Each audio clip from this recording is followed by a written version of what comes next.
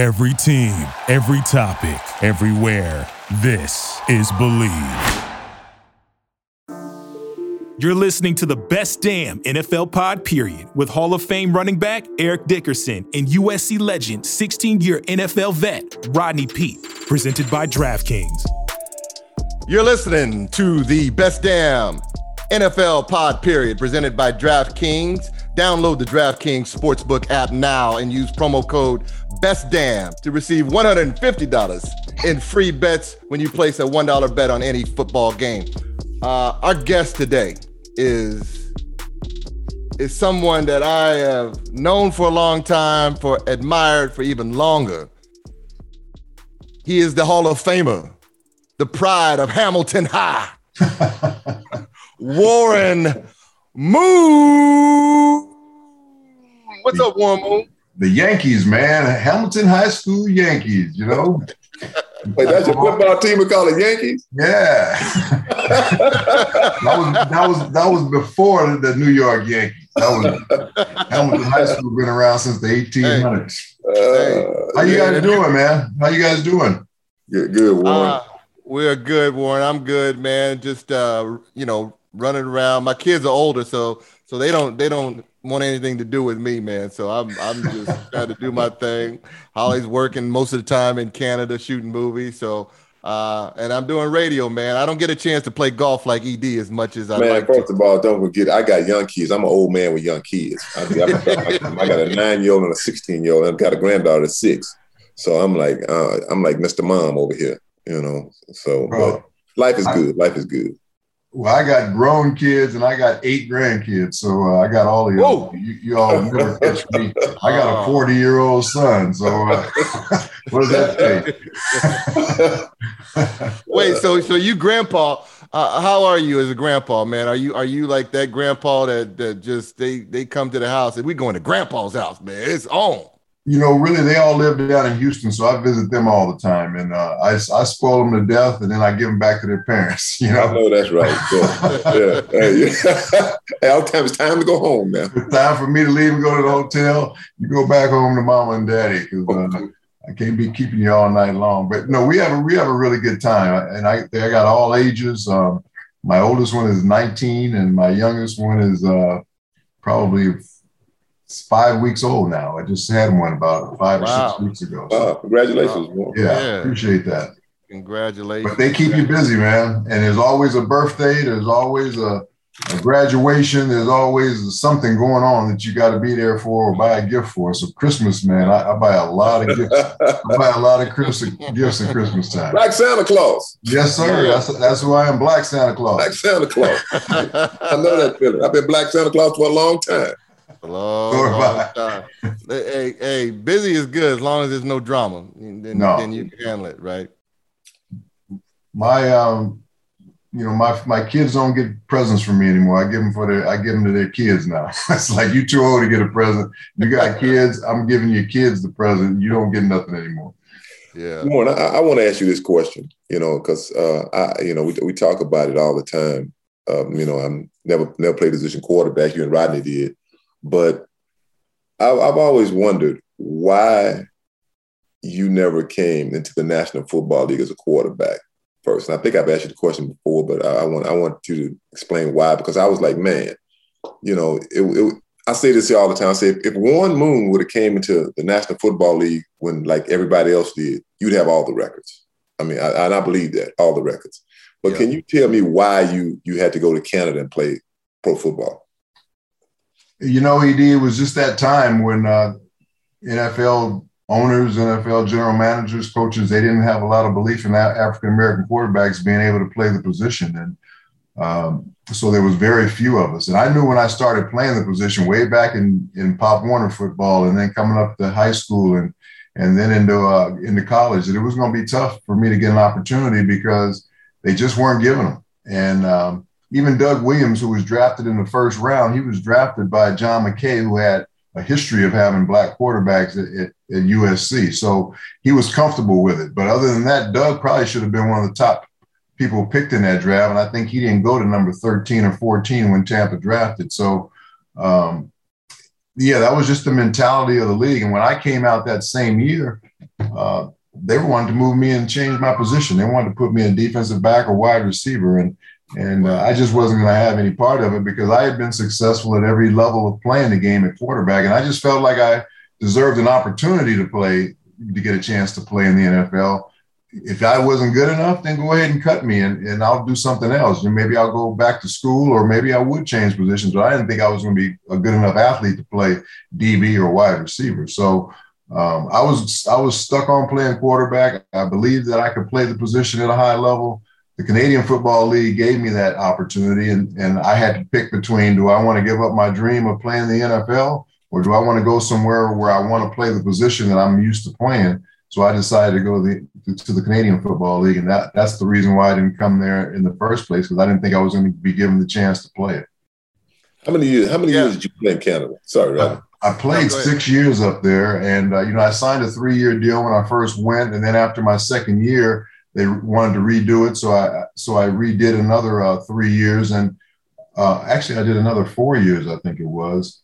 And I was enjoying myself playing up there. We're winning championships, and I'm being paid like I'm an NFL quarterback. So I was okay with it, and I wasn't dealing with any racism or anything like that up there.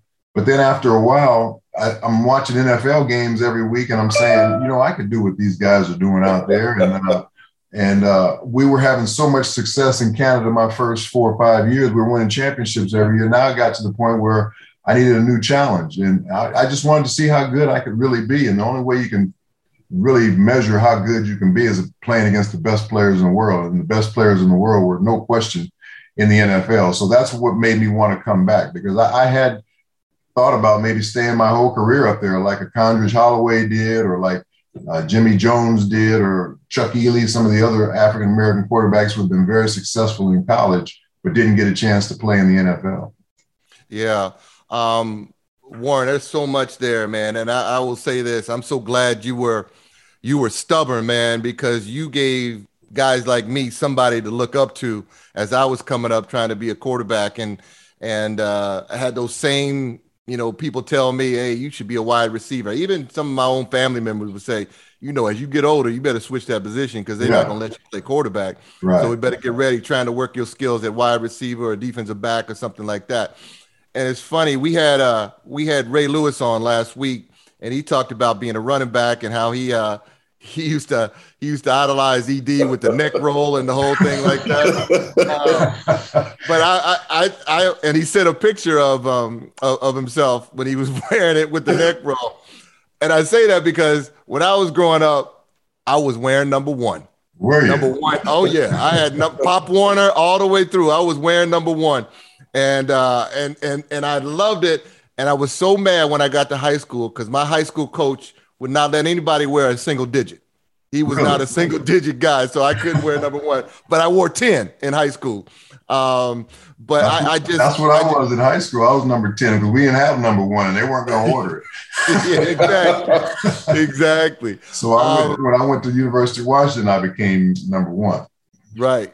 I want to go back there real quick because, as I mentioned at the top, you went to Hamilton High, and you mentioned John McKay, having a history of having black quarterbacks. I mean, he was the guy that really integrated the South with taking USC to go play Alabama down there. Right. And with the late, great Sam Bam Cunningham having a great performance against Alabama. And then they started recruiting black players down there. But you coming out of Hamilton High, were you recruited by everybody? SC, how did you get out? How did SC and UCLA let you out of LA area?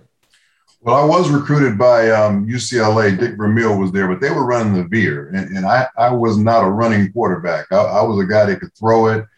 For some reason, people thought I was this guy that could run around and do all the stuff that most African-American quarterbacks were doing back in those days, running the wishbone, running the option offenses, and that wasn't me. So I had no interest in going to UCLA.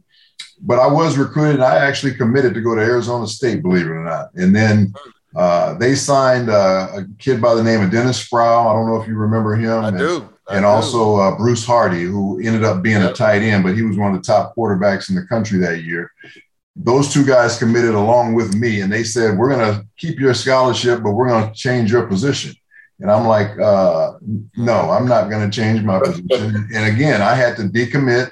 And that's why I decided to go to junior college for a year, because I just could not get the big schools that threw the football giving me a chance to play quarterback. I really wanted to go to Cal, or I wanted to go to Stanford. And neither one of them were having any of that with African American. James Lofton, who came out the same year as me, was a high school quarterback. We were both all city the year we came out as a senior, and he went to Stanford, but they changed him to wide receiver and also his his great track background. But they weren't having any parts of an African American playing quarterback, and I still think to this day they've never had a black quarterback. I don't think they have.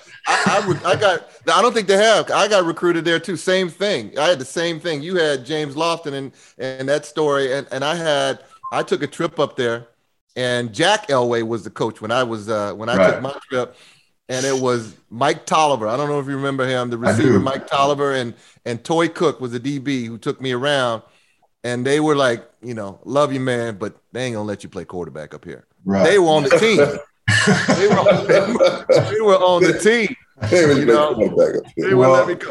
Same thing at Cal. I don't think I've ever seen a black quarterback at Cal. And they threw the ball back then. They had a pro-style offense. It was Mike White and all those great receivers that he had up there, Wesley Walker and all those guys. And they weren't going to have any part of it either. They took another guy by the name of Joe Roth, who ended up passing away from cancer. But they took him over me because, again, I think it was because of the color of our skin. Because I was a state player of the year that year. I know. I remember my dad was recruited. He was coaching at Arizona, and he was recruiting over here too. And I remember him telling me, this kid, he's going to Washington. I remember him in L.A. because I recruited L.A. He used to get all the kids. Fremont High used to do. Bruce Hill, I don't know, was a quarterback that I looked up to at Arizona too. Well, they recruited my wide receiver from Hamilton, Greg Preston, who was also a safety. He went to Arizona, and he was recruited by your dad. Yep. So Warren, you're California Player of the Year. You go to junior college, then you go to UW. You win the Rose Bowl. I think you were MVP of the Rose Bowl that year too. Yeah. And then you go undrafted. And then people don't, they look up now and goes, there's no way in the world. Like they talk about me, I went in, I didn't go to the 6th round. And then I'm looking at, you can even go back to Warren Moon. You didn't get drafted. And you know what happened, Rodney, is because I decided to go to Canada, I had to make a choice. Am I going to stay and go to the NFL draft and hopefully get drafted as a quarterback? Because they had 12 rounds at that time. Right, a couple of teams had said they might draft me late in the draft. Other than that, nobody was really blowing my door down. And so the Canadian League started 6 weeks earlier than the NFL did. So I had to make a decision. Am I going to go to Canada or bypass that and wait for the draft? So I made the decision to go to Canada. And so I kind of took myself not out of the draft, but somebody still could have drafted me late and kept my rights, but nobody did. So I was actually glad nobody drafted me, because now I'm be a free agent if I ever do decide to come back to the NFL. Yeah. The thing about that is that when you came back to the NFL, we had a chance to get you at the Rams. Yeah. And man, you're talking about frustrating. Because the thing is that first, I never heard of Warren, because I played high school football in Texas, college football in Texas. And then all of a sudden I started hearing about, I didn't know really much about Canadian football. Right. Neither did I. So I went up there. You win the championships in Canada. And then so some other players on the Rams say, hey, man, we got a chance to get this guy named Warren Moon, went to the University of Washington. I said, really? He said, man, if we get him, it's gonna be a game changer. But we ended up taking Dieter Brock. I'll never forget it. And I'm like, how in the hell did we take Dieter Brock over him? So, man, I tell Richard Dent this all the time. I said, man, if we'd have had Warren as a quarterback, I said, we'd have beat y'all. All we needed was a quarterback. All we needed was a quarterback to back them off the line of scrimmage. But it's when I think about it, Warren, it's really sad that you had to go to a whole different league. And you know what? It even started before you. Guys before you didn't have a chance. Right. for them a chance, just because of the color of your skin. And sometimes, because I said this when I came to the league, they didn't really want black quarterbacks then. I mean, and that was 1983. Right. I mean, it wasn't popular to have a black quarterback. I mean, it just wasn't. And the things that you were able to do, and think about it. I mean, you played 6 years in Canada and still came back and played in the National Football League. How old were you when you came into the NFL? How old were you then? I was 27. 27 years old. 28. And most of us come in and we 20, 22, and 23. I mean, 20 years old. And you still made the NFL Hall of Fame. It just shows what a great player you were. And I still say, man, if you'd have came in when everybody else, when Elway and everybody came in, I came in, you'd have had all the yards.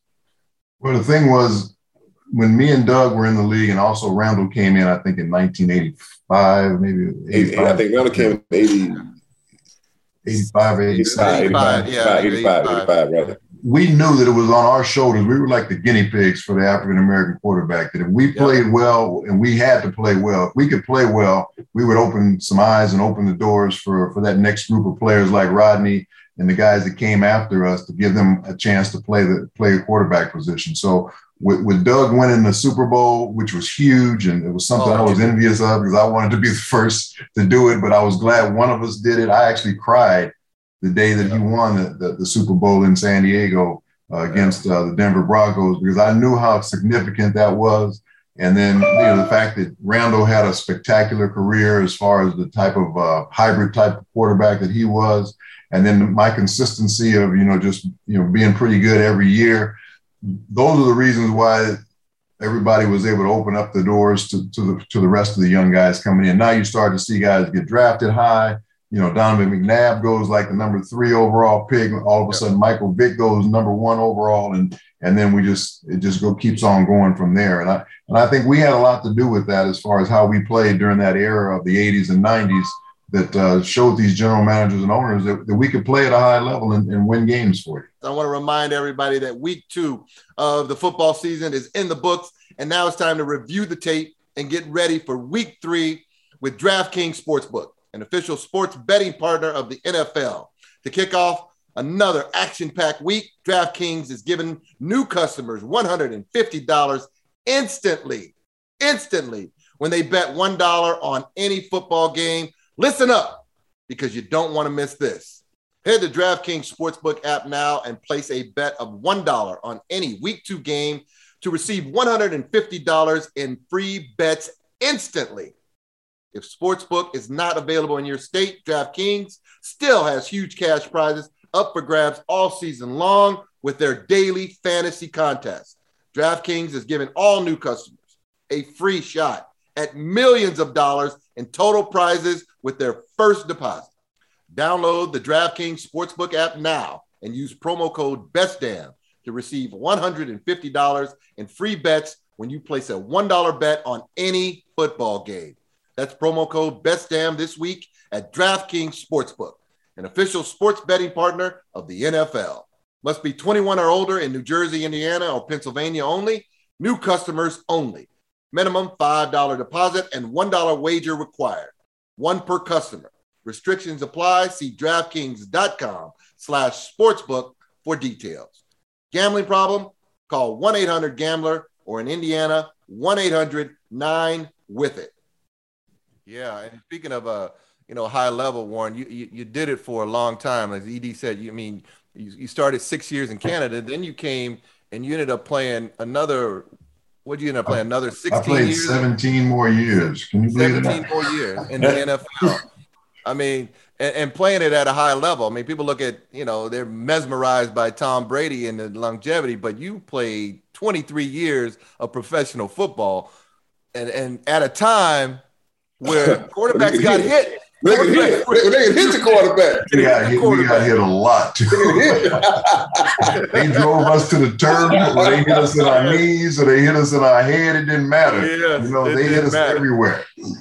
Now you come to the NFL. You go to Houston, and did you go in with a little bit of chip because they overlooked you and you had to go to Canada, even though you won championship after championship in Canada?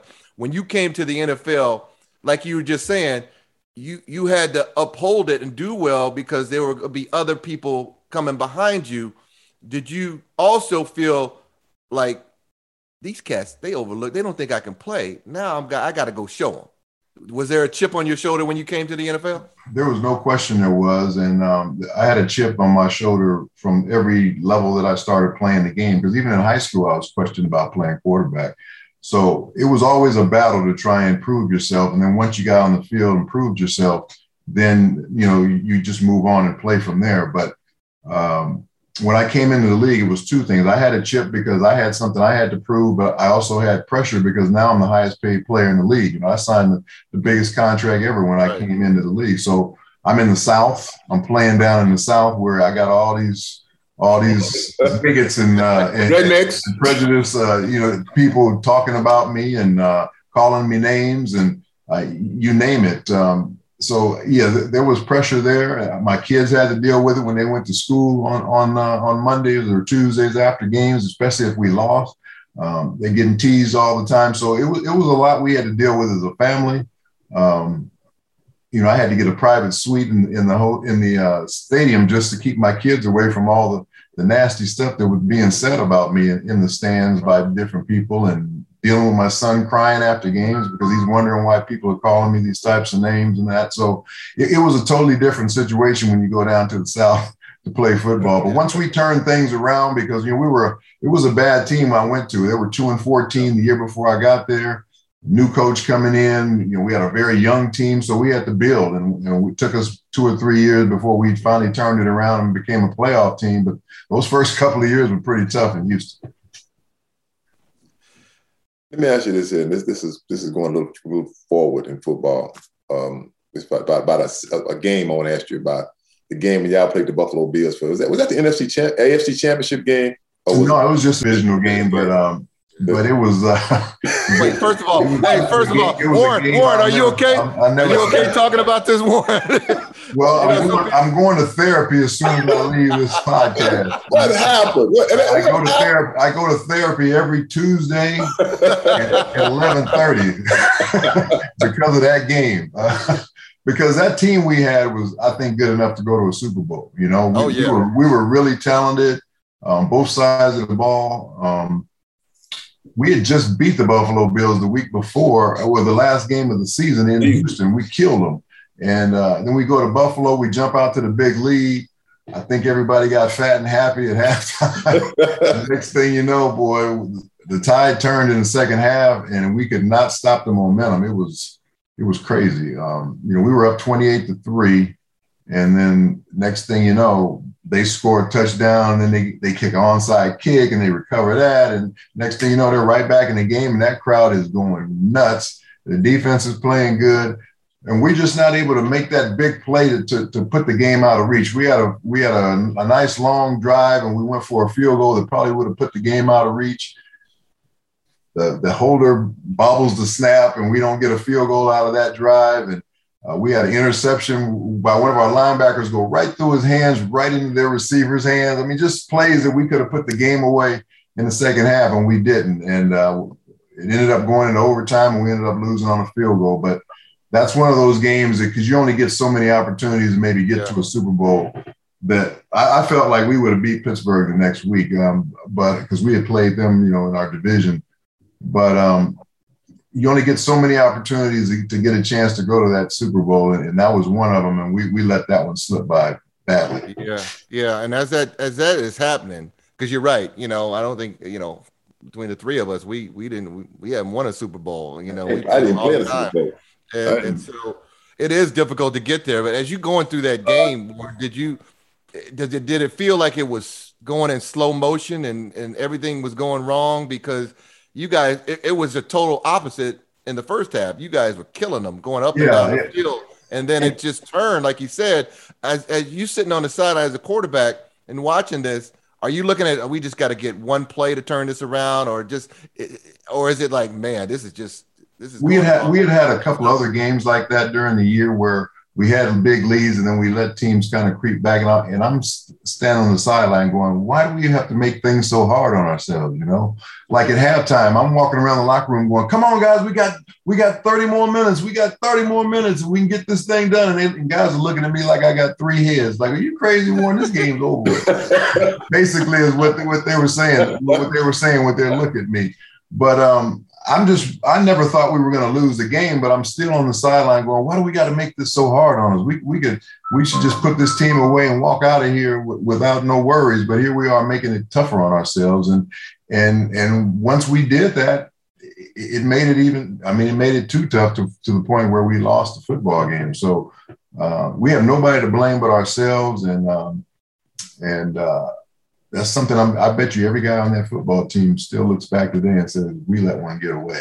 Yeah, because I'm telling you, I won't forget the next day it showed, I think they fired everybody. They fired the defensive coordinator. Everybody. I'm like, dang. Everybody gets fired except the players. Yeah, we had been playing this attacking defense, and then all of a sudden we get this lead. Now we go to like a prevent, like a 3D soft defense, and they just killing us, throwing the ball down the field. I'm like, what are we doing? Why are we doing the same thing we were doing to get this big lead? Yeah. So Warren, you come in, you said, and we have something in common because we both ran the run and shoot. Talk about the run and shoot. We have mutual coaches, June Jones. I absolutely love June. But when you started running the run and shoot, how was it for you? Because a lot of people think, oh, that run and shoot can't work and this and that. And now we look up today, a lot of teams, they've run a lot of 4 wides and doing a lot of the similar things. When you first got to Houston and they put it in, were you excited? Were you nervous? Were you like, what is this? Or this can't work? Because you put up some unbelievable numbers. And I'm watching this. We played them my rookie year, ED, and we go to Houston, and we're just starting out. We didn't have the players, but we also had Barry Sanders in the backfield too. So it kind of evened some things out. But we're running it, and they're running it, and for whatever reason, it looked so much better when they was running it. We ran a version of it before we actually went full blown run and shoot. We ran what we call it the red gun. So we ran a lot of the same pass concepts out of the shotgun. It was mainly for our third down offense, but once we went full-time run and shoot, my biggest adjustment was trying to get that footwork down, man. Trying to, how you take that long first step coming away from center, trying to get that arc. And because I had always been a sprint out quarterback in college where you just sprint straight out. Yeah. But this, now you got to take that controlled one step and because you always got to be ready to throw the ball quick, whether it's on the third step or on the fifth step or whatever. Sometimes you throw it on after your first step, depending on what's going on with the defense. So that was the biggest adjustment for me, was the footwork. But as far as the route combinations and all the adjustments that came off the routes, I loved all of that because the defense could really never be right if the quarterback and receivers were all on the same page. And when we were all on the same page, that was a hard offense to stop. But sometimes there would be that time where the receiver was going through the or maybe he hooks up on a seam route and you throw the deep route thinking he's going deep. That's when bad things would happen. We weren't seeing the same thing all the time, but that didn't happen too much. It's just when that did happen, it looked bad. Sometimes you might throw a pick, you're throwing the ball way over his head to the safety man and he's hooked up in the seam. I'm like, God dang it, we didn't see the same thing on that one. Yeah, I remember, coming out, because in college, we ran a pro-style offense in college myself, and it was a lot of 7-step drops, and, we at SC, we had always good offensive linemen, so I had time to really sit back and get deep and throw the ball. And here it was like that rollout, but you were only basically 5 yards deep from the center. And a lot of people always say, it's, left tackle for a right-handed quarterback is the most important. But in the run and shoot, for me, especially rolling to your right, it was that right tackle that you needed to be firm. Yeah. We had Lomas Brown was on the left, so he was good. But on the right side, I remember my rookie year, I was like, I can't see a thing. Because I'm 2-3 yards from the court, from the line of scrimmage. I was like, I can't see nothing, because my right tackle would get pushed all the way back into my face. And normally in a deep drop, you'd be like, okay, that's cool. You can give a little ground. Right. But in a run and shoot, you can't give any ground. No. That made it difficult for me. Yeah, it did. And you had those short corners too, because we didn't have tight ends, right? So those defensive ends didn't have far to get to you. And then you also had those nickels coming off the edge as well. And they come in full speed because there wasn't no tight end there. So yeah, it was an offense where you took a lot of hits sometimes as a quarterback. Maybe the ball was gone, but you took a good shot after the ball is gone. So I remember a lot of those hits, man. That's why I stayed in the weight room in the offseason to get my body ready every year, because I knew I was going to take some punishment in that offense. You might have had to put on those. I was watching ED. I said, I might have to put on the ED pads, man. Them lineman pads. Oh, I definitely had my rib pads and everything. I had every pad I could almost put on and still be able to throw the football. I couldn't go with the neck roll like ED, though. I wouldn't have been able to throw it. Hey, Warren, do you see any quarterback now that reminds you of you? Because I do. And I'm see. I think the guy that I look at, maybe Dak Prescott a little bit, Most definitely. Yeah. I mean, we even kind of walk the same, and he's kind of built the same way as me. And he's kind of really worked himself into be a really good passer. I think I did the same thing. I kind of worked myself into being a really good passer as far as being able to make every throw. Because when I came out of college, I probably couldn't make every throw the way you wanted to. I threw a very live ball, but I learned how to throw, more of a touch pass when I was playing in Canada and things like that. So Dak has done a much better job of that, as being able to make every type of throw that you need to make as a quarterback. One thing I know about your pass is how tight they were and how perfect. I mean, because I think one time I got a chance to play, we played in not a flag football game, one of them beach football game. I'm like, man, you throw a nice pass.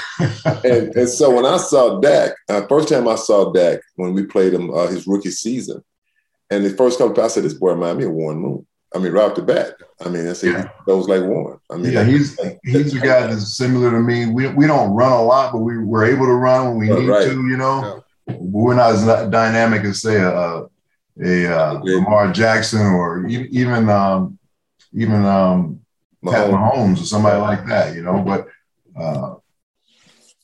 I probably have a little bit better arm than Dak does, but he reminds me a lot of me in a lot of other ways. Yeah. You listen to the Best Damn NFL Pod Period. Our guest is Warren Moon, the Hall of Famer. Warren, when you look at the game right now and look at the different quarterbacks and the way the game is played, I tell people all the time, it's like, we go out, and if you were 18 for 25 and for 275 yards, that was a pretty good day. Yeah. That was a pretty good day back then. But now, if you're not throwing for 350, it's considered just an average day. The way the game is played today, especially by the quarterback position and the passing game, when you look at it, what's your thoughts on how the game has evolved to that?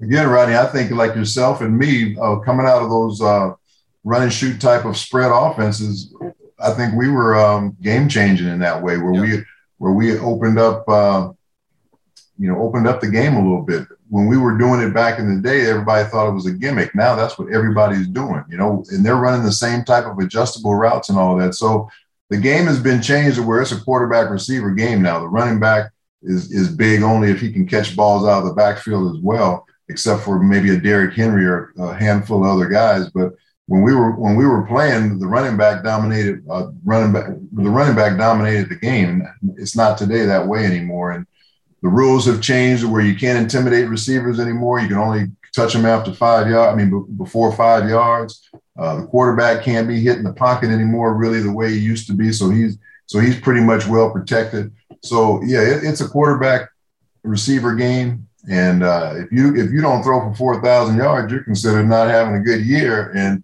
these guys are throwing anywhere from 4,500 to 5,000 now a year, and that's considered a pretty good year. So that's the way the league wants it. They want more scoring, they want less hitting, and that's what they're getting. When you look at it now, like you said, when we talk about today's football and I'm sure like all of us do, when you look at it, when you think, what could I do in today's football? If I had a receiver, if I had an offensive line, don't you shake your head like, what could I do? What could I do? It'd be ugly. You know what? If we had just the rules of protecting the quarterback back then, I'd probably still be playing right now. Tom Brady talking about playing these 50. Yeah. I believe it because he don't ever get touched. Exactly. And he gets rid of the football quickly, which is great. That's a big part of it. But even guys, when they get a chance to hit him, they can't really hit him the way they want to hit him because they're asking guys to hit a quarterback and then somehow dive off to the right so you don't drive him to the ground. How are you going to do that physically? You know? How many times you get drove into the ground? Think about it. Goodness. Oh, that is the worst feeling. You don't know how many times the wind been knocked out of me just from having some big fool jump on top of me and slammed on me, you know? But that was the game then, and that's what you expected. We were part of the game. We weren't, we didn't have a skirt on when we were back there, like a lot of people think quarterbacks today do. But I understand why they protect them because they're a big part of what the game is all about today. But I wish it would have been that way back when we played. I don't know if I would have played any longer, but I probably wouldn't have been as sore as when I left the game, you know? Tell me about it, man. I played in Detroit where we played Minnesota twice a year, and talking about pile driving. Yeah. The great Chris Dolman was that guy. Oh my God, Eric, he would grab you, but he would pin your arms like this, so you couldn't brace your fall, and then take you down. Take you down, man. He knocked the wind out of me one time. I couldn't speak. He said, "Just stay down, Pete. Stay down." That is the scariest feeling in the world to have a wind knocked out of you, man. No, it really is. You can't breathe. Can't catch your breath. Can't catch your breath. Speaking of playing against opponents, Warren, I ask EDs all the time about when they had a matchup where he felt like, oh man, I'm about to get 250 today. When you play, were there certain teams you played against and matchups that you had, especially in the run and shoot days, that you knew, okay, they can't stop. This is going to be a party. Let's make sure we get limos for everybody on their defense to come to the game because we don't want them to miss this one. Were there teams or guys that you're like, oh, and then were there on the opposite side, we were like, this is going to be a long one. Speaking of the sack, speaking of the pile driving, like, man, I got to get the pads ready today because I'm going to get hit. You know, I felt pretty confident going into every game who we played against just because of if our offense was on the same page, I didn't think any defense could stop us, you know, but there were guys that I thought on some of the days I had some of my biggest days were some of the days I was more worried. Like against Kansas City, I played against them one time and threw for over 500 yards. But they had one of the best secondaries in the league at that time and one of the best defenses. You know, they had Derek Thomas and Neil Smith, you know, rushing you with Dan Saliamu on the inside. They had Deron Cherry back and what was the one corner? Albert Lewis. Albert Lewis. I mean, he was really good. Hey. You tried to stay away from him as much as you possibly could, you know? That's Albert Lewis's helmet right there. That's his helmet.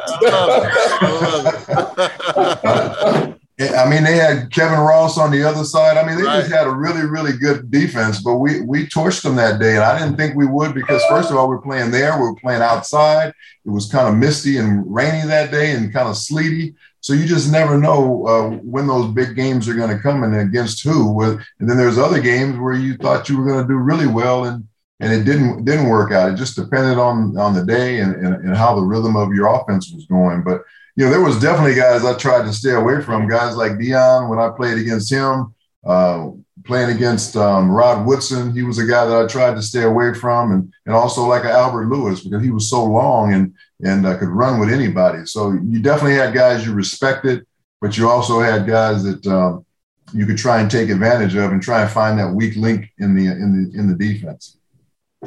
When after you retired and you look back at your numbers, did you think you had Hall of Fame numbers? You know, I was third all time when I retired. So that's all I could really do is go by what I did while I played. The rest of it was out of my hands as far as the voting and all that. And I knew not having had a Super Bowl under my belt was going to be something that would probably hold against me. So I really wasn't sure how it was going to go. And I remember the first time I was up for selection, it was I was at the Super Bowl in Detroit, and I was broadcasting the game for the Seahawks. So I was preparing for the game while I was there. And that's when I got the call when I was there in Detroit. And that was my first year eligible for the Hall of Fame. And it was probably one of the most emotional moments of my life, just because of everything that I had gone through to even play quarterback and then to get to that position. Now all of a sudden I get the call that I'm going to be, amongst some of the greatest players to ever play the game. Man, I cried like a baby.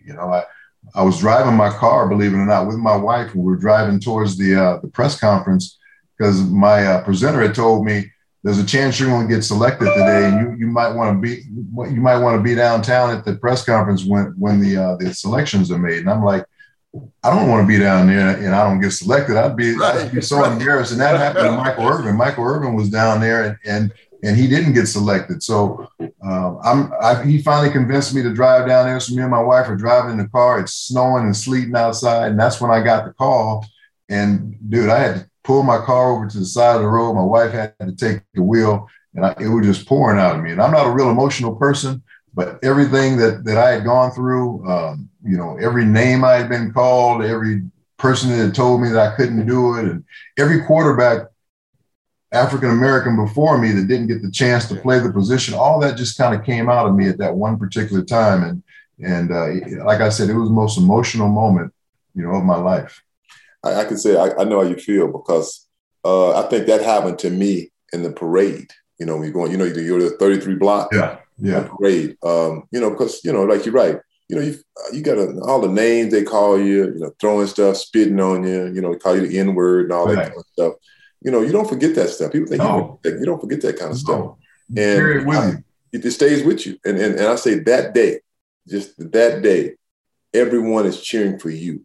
I mean, that moment, I'll never forget it. And I'm going to say this to you from one Hall of Famer, and I thank God I made it in, to another. You deserved it. I mean, because as I watched you play, man, I was always, man, I wish I had a quarterback like that. I can't tell you how much. Every time I talk to the band, I say, we done had Warren Moon. And I always say, but you didn't have Warren Moon. Yeah. Well, I appreciate that, ED. Congratulations, man. And I'm glad we're on the same team together now. You're a guy that I always wanted to play with. I think we played in a Pro Bowl. Bro, we played in a Pro Bowl. Yep. That ain't the same. It's not the same as the team we're on right now. So. And people don't understand, even though it's a lot of great football players in the Hall of Fame, there's a lot of great guys in the Hall of Fame. And we have such a great time when we're around each other. And that's the thing I enjoy the most about it, that we all care about each other's health. We care about each other's families. Guys have a great time playing golf or doing whatever you do. That's the thing I love most about it, being around these guys, just to see that they're just normal people that happen to be great football players. Now, you guys, does the NFL, and I see it from afar, you guys are in it and do the different dinners and events and stuff like that. Does the NFL do a good job with making this club the club that it's supposed to be, meaning that it's exclusive, obviously, but taking care of you guys in a way that Hall of Famers should be taken care of? Let me answer that. It's gotten better, but it's still got a ways to go. From when I first got in there wasn't a whole lot going on, but things have gotten a little bit better, but they could be much better. There's no question about it. The NFL makes so much freaking money. And we're the guys that kind of built this game and have continued to make it grow to where it is right now. And the money that these guys are making today is astronomical, and I'm happy for them. I'm not sad about it. I'm not mad about it, but don't forget the guys who helped pave the way and make the game the way it is. That's 100%. That's it. Because when you think about other companies that say the guys that started it, those guys, they've always taken care of. They take care of them. And I think that the NFL has, and I'll be honest, they have not done a good job of taking care of. They'll say that, these are the legends of the game. So these are the guys that make the game great. And thing about playing football, Rodney, that you don't have to be in the Hall of Fame to know this, is that, we'll always have that connection. if you see a guy that he might didn't make it to the Hall of Fame, he only played 3 or 4 years. You say, I played for the Bills, I played for the Seahawks, I played for the Rams. You're like, oh man, really? Oh man, oh cool. You know so and so. It's just that it's that connection you have. That's that brotherhood you have. And right. And I think the one thing about the National Football League is that they say it out of their mouths like we're family, but it's not true. We are family. The right. players, like all of us right here, we truly are family. And I wish that we felt like the NBA and the Major League Baseball felt about, their league. Because think about it. I mean, and I don't know for you, Warren, or for you, Rodney, but for me, I can say this is that nothing has ever taken the place of football. Nothing has. I mean, think about the times I mean, for me, nothing has given me that that wow effect. Maybe something else in your life, but for me, football, nothing has changed. Nothing has replaced football. And I think most players, it's the same thing. And you wish that you felt that same way about the game that you loved so much. You wish they made you feel that way about the game. Yeah, when I first retired, that was the thing that was missing from my life. That when you played football, when you left that stadium that day, or when you walked off the field after a game, you had given it all physically, mentally, emotionally, and you were just pretty much drained. And there's nothing that you can find in your normal life, since you leave the game that makes you feel that way, that gives you that type of rush. And that's something I think that's missing from a lot of guys' lives. And a lot of guys don't know how to deal with that. They don't know how to deal with, where do I find that rush that I used to get from playing professional football. Yeah, you almost gotta resign yourself to knowing that it's not going to happen. That's it. It's not going to happen. Put it in the rearview mirror, because you're right. Guys, and we know them, will continue to try to chase that rush, chase that high with different things, and then that sometimes leads you down. It gets them in trouble. Road. Yeah. Warren, first of all, appreciate you being on with us, man. And before we let you go, I want to get your take on just the state of the NFL and how do you see the matchups in terms of the games in the season this year, starting with the AFC and who do you like coming out? Everybody says, a lot of people still think Kansas City is going to come out of it, but how close do you think it is in the AFC? And then we'll switch over to the NFC. It's really hard to get a gauge these first couple of weeks because nobody played during the preseason. So you don't really know what you have as a team. And that's something that I've always been critical of, that when guys don't play in the preseason and then all of a sudden you ask them to come out week one and play at 100 miles an hour, which that practice is one speed, preseason game is another speed, and regular season game is another speed. These guys aren't playing at all during the preseason, and they ask them to come out week one and play 60 minutes. That's why guys, you see how many guys have gotten hurt in the first 2 weeks of the season. Yeah. These guys' bodies aren't ready to play, And then a lot of guys didn't look sharp. You look at what Aaron Rodgers and those guys looked like in the first week of the season. They hadn't played in the preseason, and it looked like it. There were certain teams that when they didn't play a whole lot, they looked like it in the first week or so. Tennessee didn't look good the first week. They came back and played better this week in the second half. But so it's really hard to get a gauge on who's who. But I think the teams that everybody kind of predicted at the beginning of the year, Kansas City in the AFC, Cleveland's going to be right there. I don't know if the Ravens are going to be able to sustain because they've had so many injuries on their team, but they could be a team that could be there at the end. And then Buffalo, I think, is going to be up there as well. The Raiders are surprising people right now, but there's still a long way to go. They always get off to a good start, but we'll see how they last. But those are the teams I think that are going to still be in it at the end in the AFC. In the NFC, of course, Tampa, they're off to a good start, even though their defense isn't playing as great as everybody thought they would. They're giving up a lot of points, but they're scoring a lot of points. The NFC West is loaded, so it just depends on who survives that, because these four teams are going to beat each other up all year long when they play against each other. The Rams look really good on defense. San Francisco looks good so far. Jimmy Garoppolo is staying healthy. So there's so many questions going on with some of these teams, but I think that the NFC West is going to have at least two teams going to the playoffs. Tampa Bay is going to be right there. Man, I don't know what's going on in Carolina, but they're playing really well right now. And especially defensively, they're number one in the league right now after 2 weeks. So it's really early, but those are the teams I'm kind of looking at right now as we start off the season. Yeah. You mentioned Baltimore. I want to, before we get out of here, I got to ask you about Lamar and just the way he plays and the criticism that he gets. And I heard, who was it? I think it was Coward said, if we're stuck on quarterback, and that's we have this in our mind from 50 years ago, 60 years ago, what it should be. But if you just said playmaker, he would be at the top of the list in terms of quarterback. Yeah. But we call him quarterback, so everybody criticizes the way he throws, where he does this. Your thoughts on Lamar? Because, I mean, obviously people compare him to Michael Vick, but I think he's a little bit more explosive in terms of and more physical than Michael Vick. But I still want him to get down, Warren. I still want him to slide. I still want him to get out of bounds because this. First of all, it's a long season, and then to try to have that longevity, like you said, to eventually get a Super Bowl, win one, and be consistently over year after year, he's got to get down. He's got to get out of bounds, doesn't he? I think so, and I think that's one of the reasons Russell Wilson has never missed a start because he's so smart about when he does run and when he gets on the ground or gets out of bounds. He doesn't take any big shots. And Lamar, they have him running, power plays where he's running right up through the tackle gap. He's taking a lot of punishment. And because they've had all these injuries to their running backs, he's only going to probably carry the ball more this year than he probably should. So he's going to have that many more, hits he's going to have to take. So I just hope he's able to survive the whole season. He's a tough kid, but I tell you what, the NFL, you know how it is in there, Rodney. When they see a quarterback come through there, their eyes get big.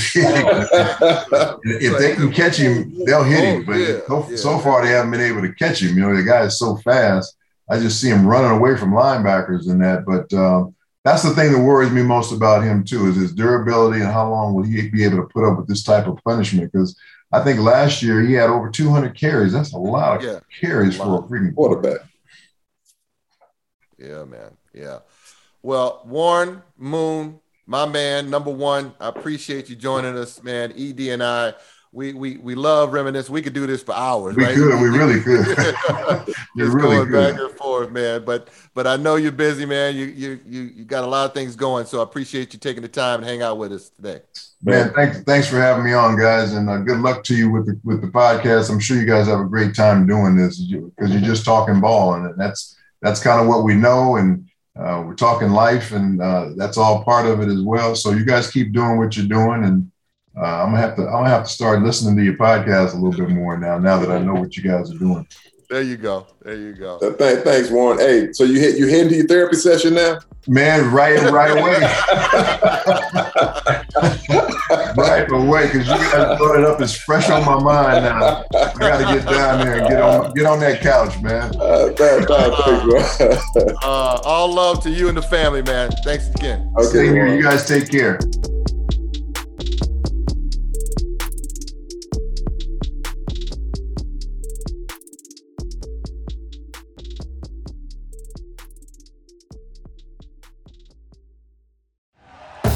Thank you for listening to Believe. You can show support to your host by subscribing to the show and giving us a 5-star rating on your preferred platform. Check us out at Believe.com and search for BLEAV on YouTube.